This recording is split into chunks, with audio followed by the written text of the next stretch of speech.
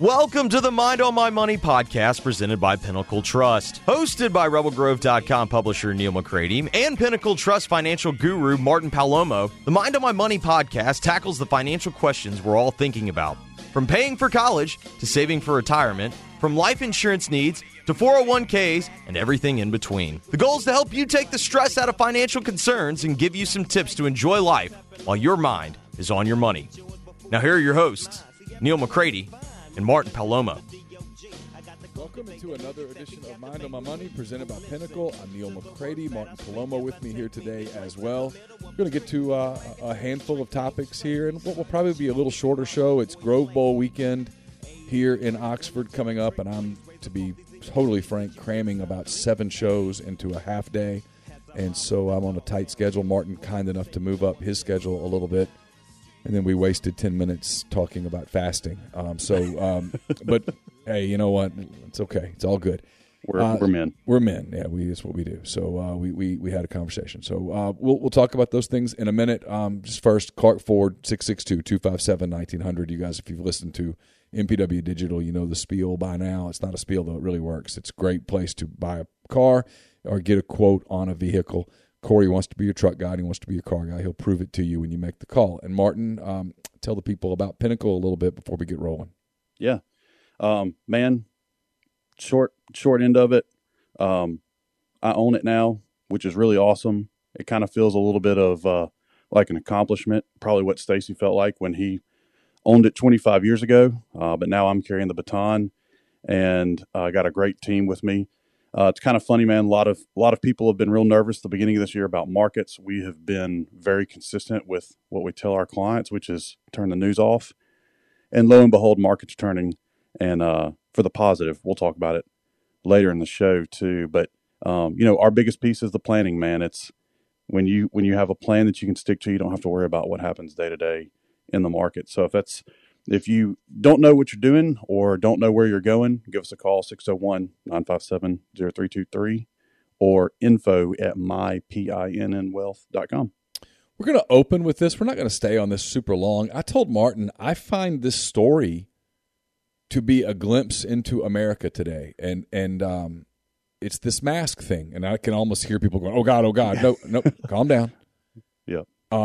You know how I feel about masks, but I'm cool with anybody who wants to wear a mask, doesn't want to wear a mask. But the masks have been in the news this week because a federal judge earlier this week ruled in Florida that the mask mandate for public transportation was not, what's the word I'm looking for, lawful. The CDC overstepped their.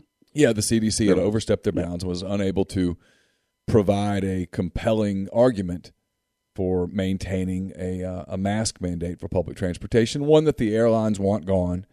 And then you saw the reactions. It was all over the place. There was a Twitter went wild for 2 days with a lot of people celebrating being able to fly without a mask mandate. Yep. And it is my opinion, Martin, that and tell me I'm wrong because I'm curious. It is my opinion that reaction led to the CDC asking the Justice Department to appeal that federal judge's ruling, saying that such an order remains necessary for public health. That appeal was filed yesterday, but it's my understanding that appeal was filed without requesting a stay, an emergency stay, meaning that they're not even asking the court to, hey, in the meantime, while we figure out whether this judge's ruling was proper or not, we're asking you to put the mandate back in place. And by doing that, to me, it told me that, hey, we're waving the white flag here, but our feelings are hurt. And we're pissed off. And then Jen Psaki, who's leaving, the White House spokesperson, she's leaving for a gig at MSNBC here fairly soon, which is fine. I don't begrudge her that. Her predecessor, one of her predecessors in the Trump administration, left for a gig at Fox News. That's just where we are with political commentary in our country today. Sure. So she's going to MSNBC. They went to their batting cage. Yes. Or to their dugout. Yes, I think that's their sideline, yeah. And Jen Psaki said, this is about Let me see if I can find the exact quote from her because I don't want to misquote. While you're looking for it, I will tell you, I had to drop Christopher off at the airport yesterday. His class is in Austin, Texas. His entrepreneurship class and club is there for, they're going to visit some incubators and go to the Macomb School at University of Texas in Austin. And I just texted him while you were talking, and I said, "Hey, dude, did you wear a mask on the plane yesterday?" And he said, "Hell no!" Exclamation point. It was awesome. And I think that sentiment, hell no, it was awesome, I think is the overwhelming reaction from the majority of the people. And it gets me to my point. I can't find her quote in this Wall Street Journal story. She essentially said, look, we think that people should wear masks. We think masks are protective and blah, blah, blah. And then she said, but we want to make sure that we preserve the CDC's, and she used the word power in future cases. And I thought, okay, well now we're the cat's out of the bag. The cat's out of the bag. We're talking truth here. Yep. And what's and truth be told too is the last couple times I've flown and I've had to wear the mask. Usually when I fly, like the next couple of days, like my sinuses are really dried out. I'm crusty, bloody, all that nasty stuff, and it's probably because I'm breathing in my moisture humidified breath in my nose in the mask, but I haven't had those issues the last couple of times I've flown. I wonder if I can somehow mimic that without wearing a mask, if there's something I can put in my nose to not get dried out like that. Yeah, I don't know. Maybe someone's listening and they'll throw you they'll ping us, right? Be like, "Hey dude, here's a trick." But anyway, I think what's interesting about it is that I thought when that happened on Tuesday, I thought, boy, the Democrats just were handed a gift. I thought they were handed an off-ramp because, the decision, if they make the decision themselves to, hey, okay, we're dropping the mandate, and they had only asked for a 2-week extension, which told me fairly recently that, hey, they know it's time to get rid of this, that this is not a good play call in political football here. This is probably a play we need to get out of. You need to audible out of this. And they were trying to figure out a way to do it without alienating their base. Because the base, and we've seen this on Twitter, the base and on social media and on TV, the base loves the mask. It is a thing for them. It is part of I don't know how to describe it. I'm trying not to be critical. It means something to them, and they were not going to be happy with the Biden administration if the Biden administration voluntarily dropped the mandates. They were going to say, no, we're not out of this yet. We're still in a pandemic. It's not safe, and I can't believe you did this to me. By a Trump-appointed Florida, because Florida is a bad word right now to the left, Trump-appointed Florida judge doing it, it gave them an off-ramp to go, hey, we were trying to keep you safe. We wanted to keep masks on. But look, I mean, we have a system of checks and balances, and this judge in Florida who's not even board approved, she did it. And so if it gets bad, we're going to blame them. And if it gets bad, we're going to push to get them back. But, hey, what do we do? And instead, by appealing this, I think it negates that victory. And I don't think that the mask mandate is going to be put back into order. I don't. I'll be surprised. I was basing that on Mark Garagos on Reasonable Doubt. Mark Garagos and Adam Carolla do a legal show. Mark Garagos is a world-renowned defense attorney. And he said based on the way that appeal was filed, essentially, the way that the case was heard and the arguments that were made, that he did not anticipate a spirited appeal. He thought, they might appeal it for appearances, but that it wasn't going to be much of a fight. So that's my source on that. But yeah, and I did see a lot of the comments that I was reading that were the naysayers about the mask, the federal judge striking it down, saying that she was unqualified to make a decision. And I was kind of scratching my head going, okay, wait, she was appointed to a federal bench, but she's unqualified. Okay, that makes no sense to me. that felt like that was not a good argument. That was not. No. That was they. And then there's an AP poll out there about that says 54% of Americans want mandated masking in public transportation, and I don't trust those numbers. Those numbers don't jive with my experience and what I hear. And I haven't flown since 2019, but both of my brothers fly, and I talk to them, and I talk to other people who fly, and that's not the impression that I get from talking to people. But yeah, I mean, look, man, I don't care if someone on a flight is sitting next to me and they have a mask on, great, cool, good for them. Yeah. I don't care. I want them to have the freedom of choice to be able to make that decision. And like Jen in 2019, no, I'm sorry, it was 2020. It was January of 2020. Or no, February of 2020, we were at Disney we kind of go in February, and she was real sick, but she tested positive for flu type A, had all the symptoms of flu. And, when we had to travel back home, they did put a mask on her to travel back home. And they said, you got to wear this for the duration of your flight because you're sick. And, she did. She sat right next, Gia and I sat right next to her. We didn't get sick. I'm not saying that the mask was the whole reason, but, and no one made a big deal about it. And this was before all the mask stuff started. And I'm just kind of like, man, if you have to, like, if you're away somewhere and you got to get home and you're not feeling well and you got to wear a mask on a plane, do it. I don't care. Oh, sure. I mean, that's part of the response of, you're not taking my mask off. It's like, well, nobody's telling you to take your mask off. I mean, it's not even there. I mean, I would fight that hard, just as an American. I mean, you have the right to judge you because you wear a mask. I'm gonna be like, all right, yeah, it's like care. I just don't care. I guess that's the other thing. It's like I don't waste my day judging judging someone by whether or not they wear a mask. No, not I at really all. Don't care. You know what's funny, and the other thing that I don't like is you see these videos of guys getting kicked off a plane because they have a "Let's Go Brandon" shirt on, or they're asked to take the shirt off or whatever. To me, and I'll be honest with you, if you get on a plane with a "Let's Go Brandon" shirt, I am going to think you're an idiot. Frankly, I'm going to think you're an asshole. That's what I'm going to think of you. I mean, I'm going to be like, you are just here to provoke. In the same way that if you get on there with some "Trump sucks" shirt or something, I'm going to be like, oh, you're just being an asshole. You're trying to provoke. But I would absolutely defend your right to wear that shirt.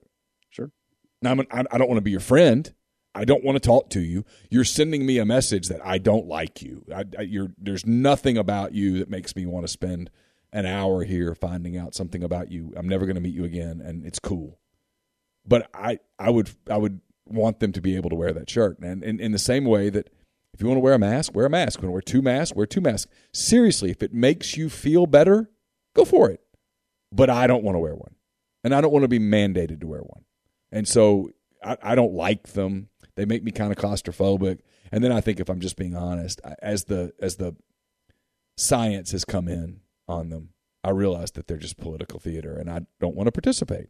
So it's as simple as that. Anyway, all right, I want to get your thoughts on something else. We didn't even mention this, but I want to tell me what this means. Okay, I'll do my best. I'm reading a tweet, speaking of Twitter.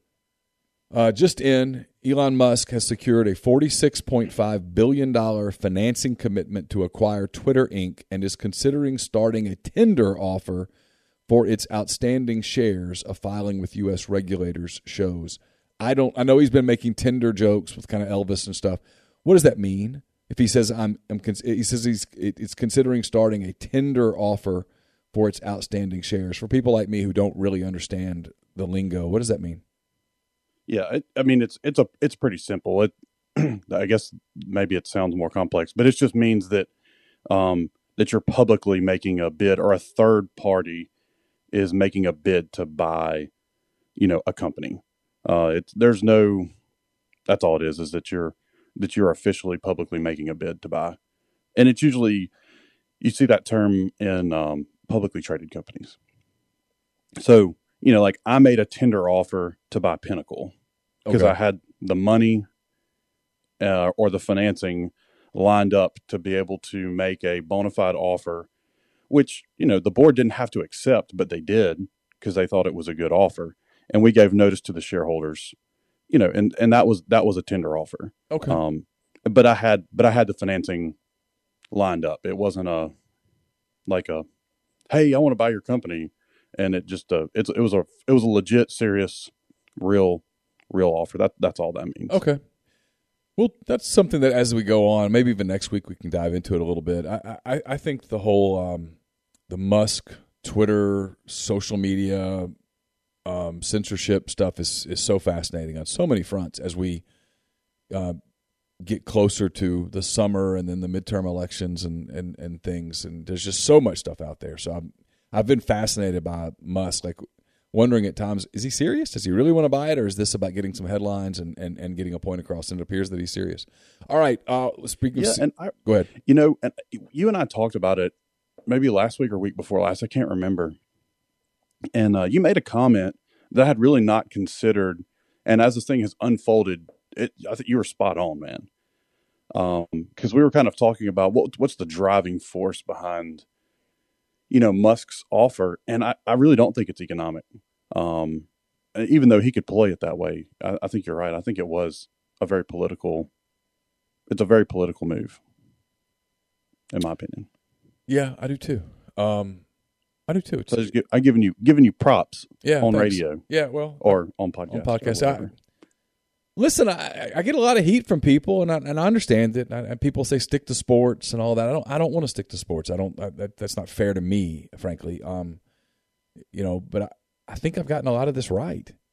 Honestly, I've gotten a lot of it wrong, but I've gotten a lot of it right. I said all along I thought the mask was becoming a political cudgel, and I think it has. There's just a lot of. Look, I think the CDC has been compromised. I do, and so that's the reason I started. There was moments, and I want to get to other things, but there have been moments in this when I said that guy's not worth listening to anymore, and it's like talking about Fauci and others because the things they said didn't make sense. At the beginning, I listened to every word that Anthony Fauci said, and then when I realized that Anthony Fauci was compromised politically and perhaps economically, I stopped. But I'm in the minority on this from people that lean to the right. I put a lot of blame on Donald Trump on the coronavirus thing. The response, the shutdown, all of that. I thought he folded in a way that wasn't necessary. Not very, very Trump-like. Yeah, well, not particularly, I don't think Trump's as much of a conservative as he is a populist. And I'm in the vast minority of people. There are a lot of people that are huge. They want to see Trump run again, and they think the election was stolen and all that stuff. Whatever. No, I don't. I don't want another. No, I don't want that. I don't want another 4 years of Trump. When Joe Biden, I'm gonna parse that with there was. Go ahead. I wish his economic and business mindset could have been mixed with a very tempered, calculated, calm personality type.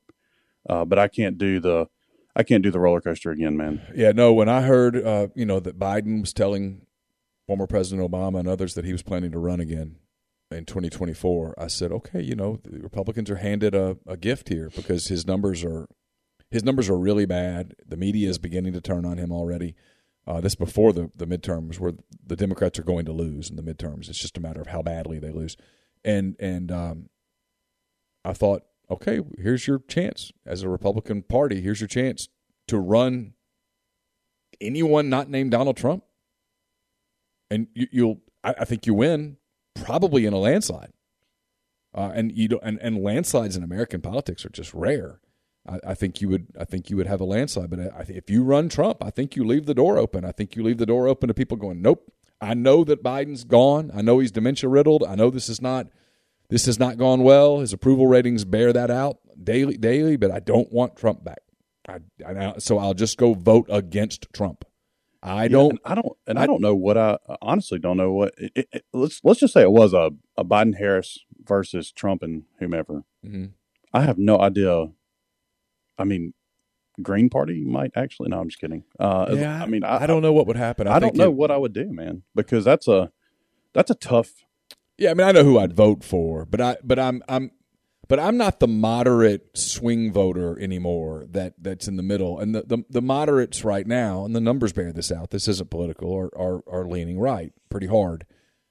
But I think if you bring Trump back, because Trump comes back with mean Twitter and all of that stuff, and I don't know if that's what people want, as opposed to... I guess I would rather have mean Twitter and a strong economy than... Well, you would, but there's a lot of people out there that, I mean, you see this, and this is not a criticism, that we live in a touchy-feely society, and feelings matter, and all that stuff, and Trump upsets feelings in a way that I'm not, to where people would go actively vote against him, and I don't know that if it were Ron DeSantis or Nikki Haley or Tim Scott, or I'm just throwing names out. I don't know that.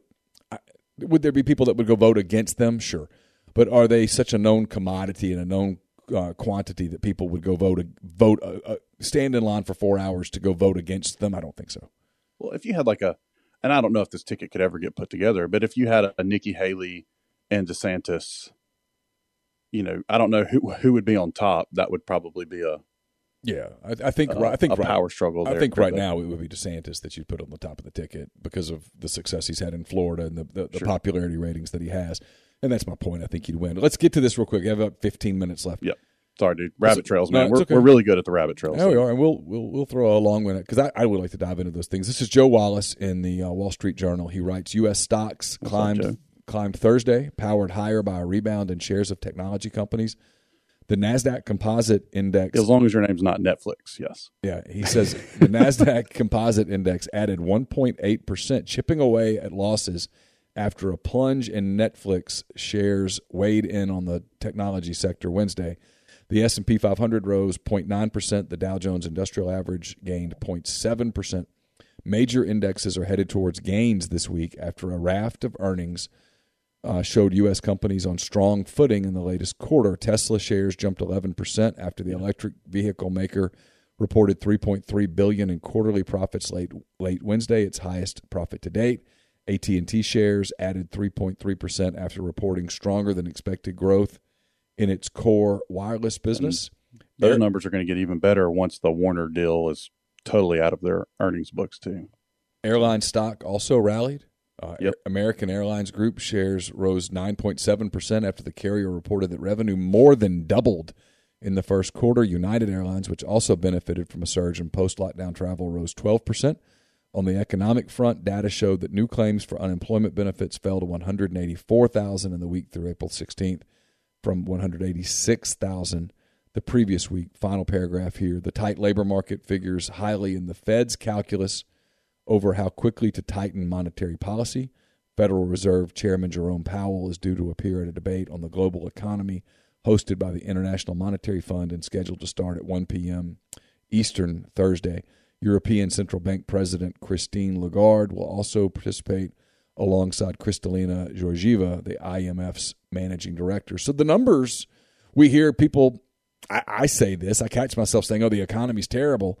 The economy is not terrible. It's not terrible. No, and that's what, and dude, and that's, and I have been saying that on that the economy looks good, even since the beginning of the year, because the fundamentals do look good. The inflation piece, which is really, that's the shock and awe, right? That's the bloody streets that the news wants to talk about. And it is for real. So I'm not saying that the manufacturing those numbers by any stretch of the imagination, but so when you have a really strong economy and we've got inflation that's running, the risk, well, all right, pause. The risk you take when you raise interest rates is that you choke out the growth and the strength of the economy.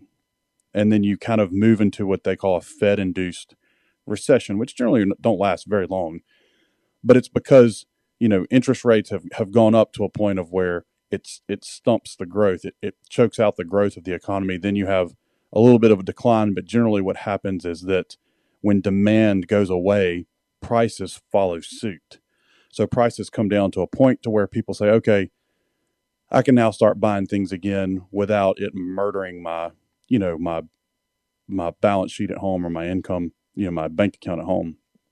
And then you get, and you pick back up in kind of an expansionary period. Well, we have a really, really strong economy right now, and the earnings results are proving that, and it proves that we can take some rising of interest rates to help choke out some of the inflation. And I think that the Fed's tough job is going to be what they call a soft landing, which is, raise rates but not kill the economy at the same time. And it's going to be hard for Powell to do that. But dude, Powell's had a hard job from day one. And I think if anyone can do it, he's the dude that is going to be able to do it. And I think he's being very calculated. Was he late to the game of raising rates? Yes.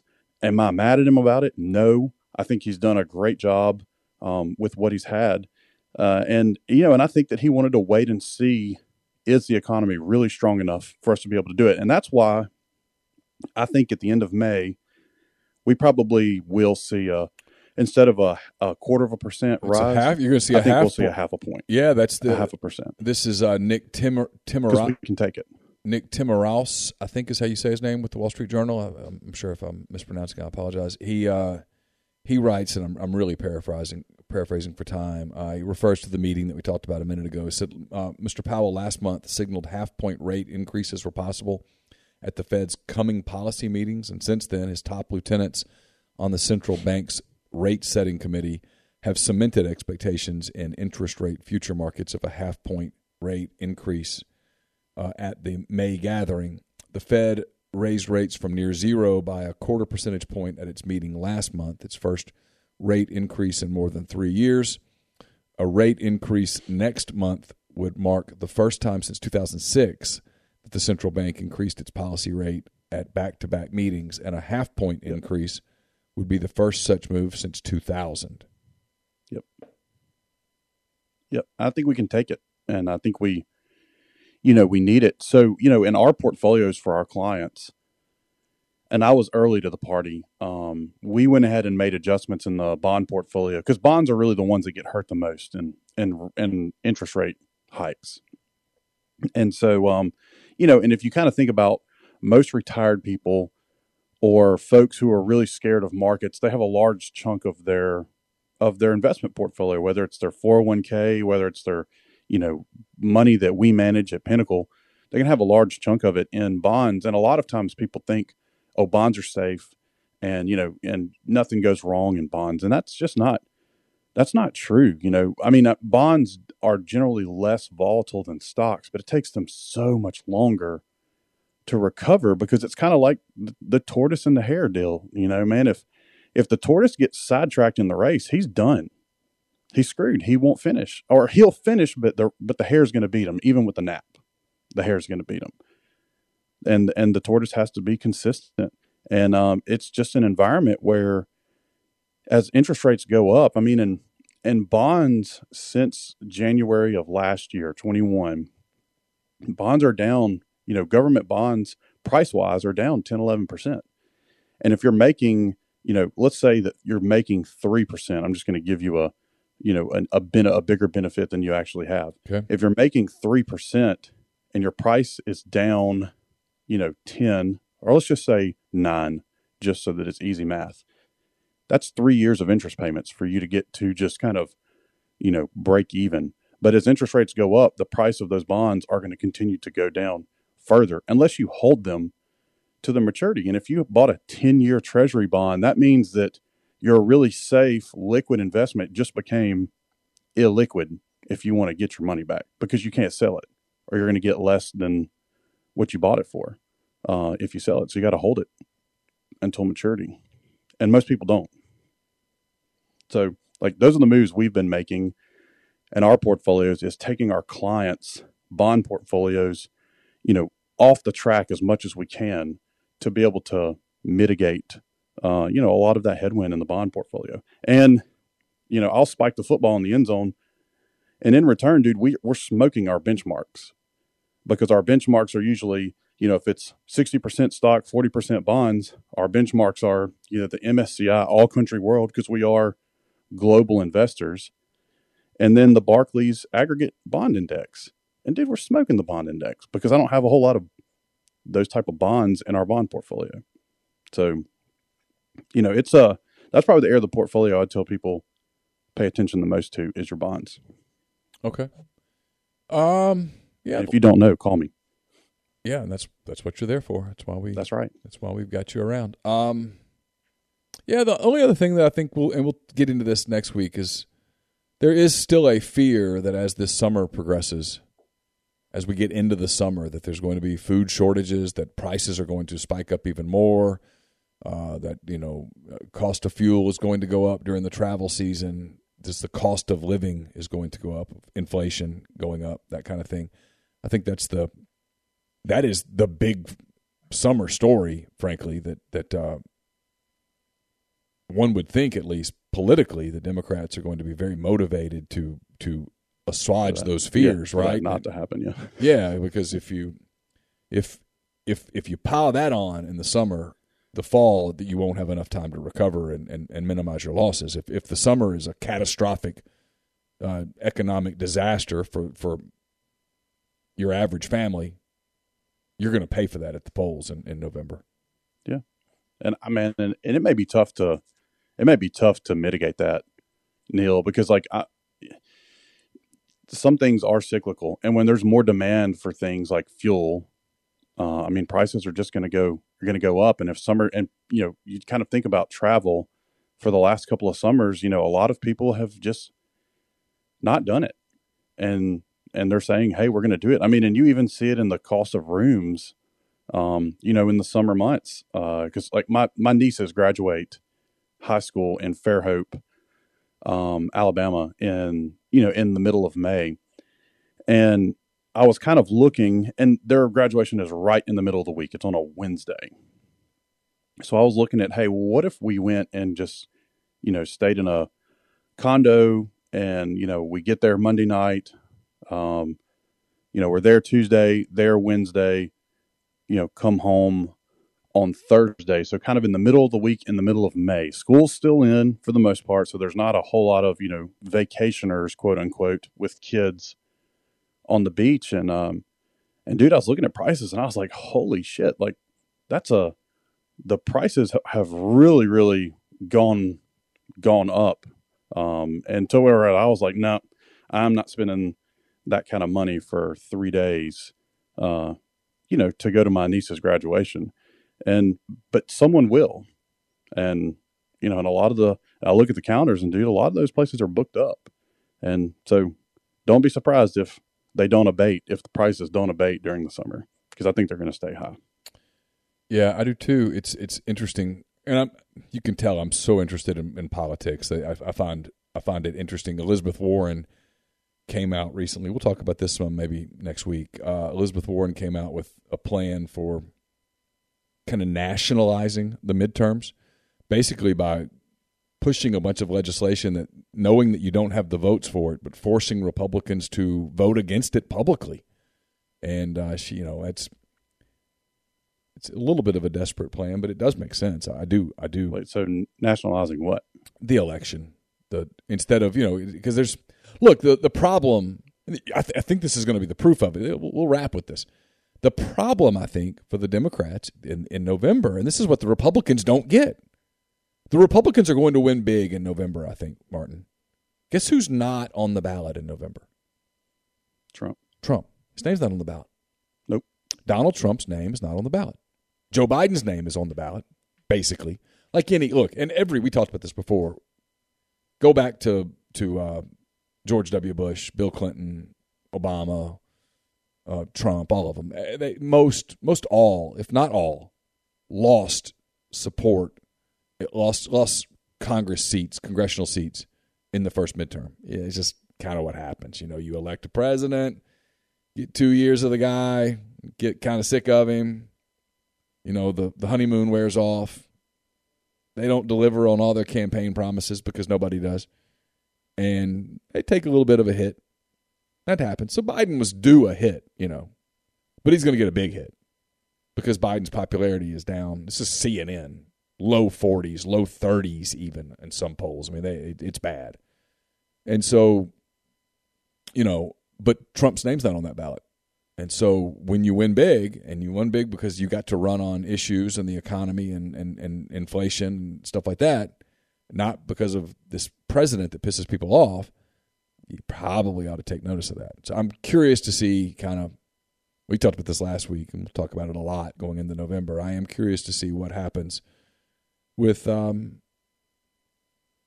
leading into the midterms, what kind of the issues, the Democrats, like some of the stuff she wants to make Republicans kind of come on record voting against clean energy, against affordable care, against universal pre-K. She knows that the votes aren't there in Congress to get those things passed, but she wants the agenda to get pushed so that it's in the news and the Republicans vote against it, so that when you're on the campaign trail, you can say, hey, you'd have all these things if only the Republicans didn't block it. So from that standpoint, I agree with her. Her plan from a PR standpoint, it's quite smart. All right, we're going to wrap there, Martin, if that's okay with you. We've only about 35, 36 minutes here, but we'll owe you guys a longer show. We'll get it to you here soon. But I've got, like I said, a full day of stuff. You've got back-to-back stuff. Man, I've got one more show. I think it's a good stopping point. Okay, so we'll stop there. So our thanks again to Martin. It's mypinnwealth.com, mypinnwealth.com. If you have questions about your portfolio and what to do in these different changing economic times, get in touch with Martin and the people there at Pinnacle. You won't regret doing that. So until next week, and I'm not sure exactly what our schedule is next week, but we're going to get you a show next week and the week after, and then we might miss one or two sometime in May, but we'll be with you pretty routinely throughout. So for Martin Palomo, I'm Neal McCready. That does it for this edition of Mind on My Money, presented by Pinnacle. Until next time, take care.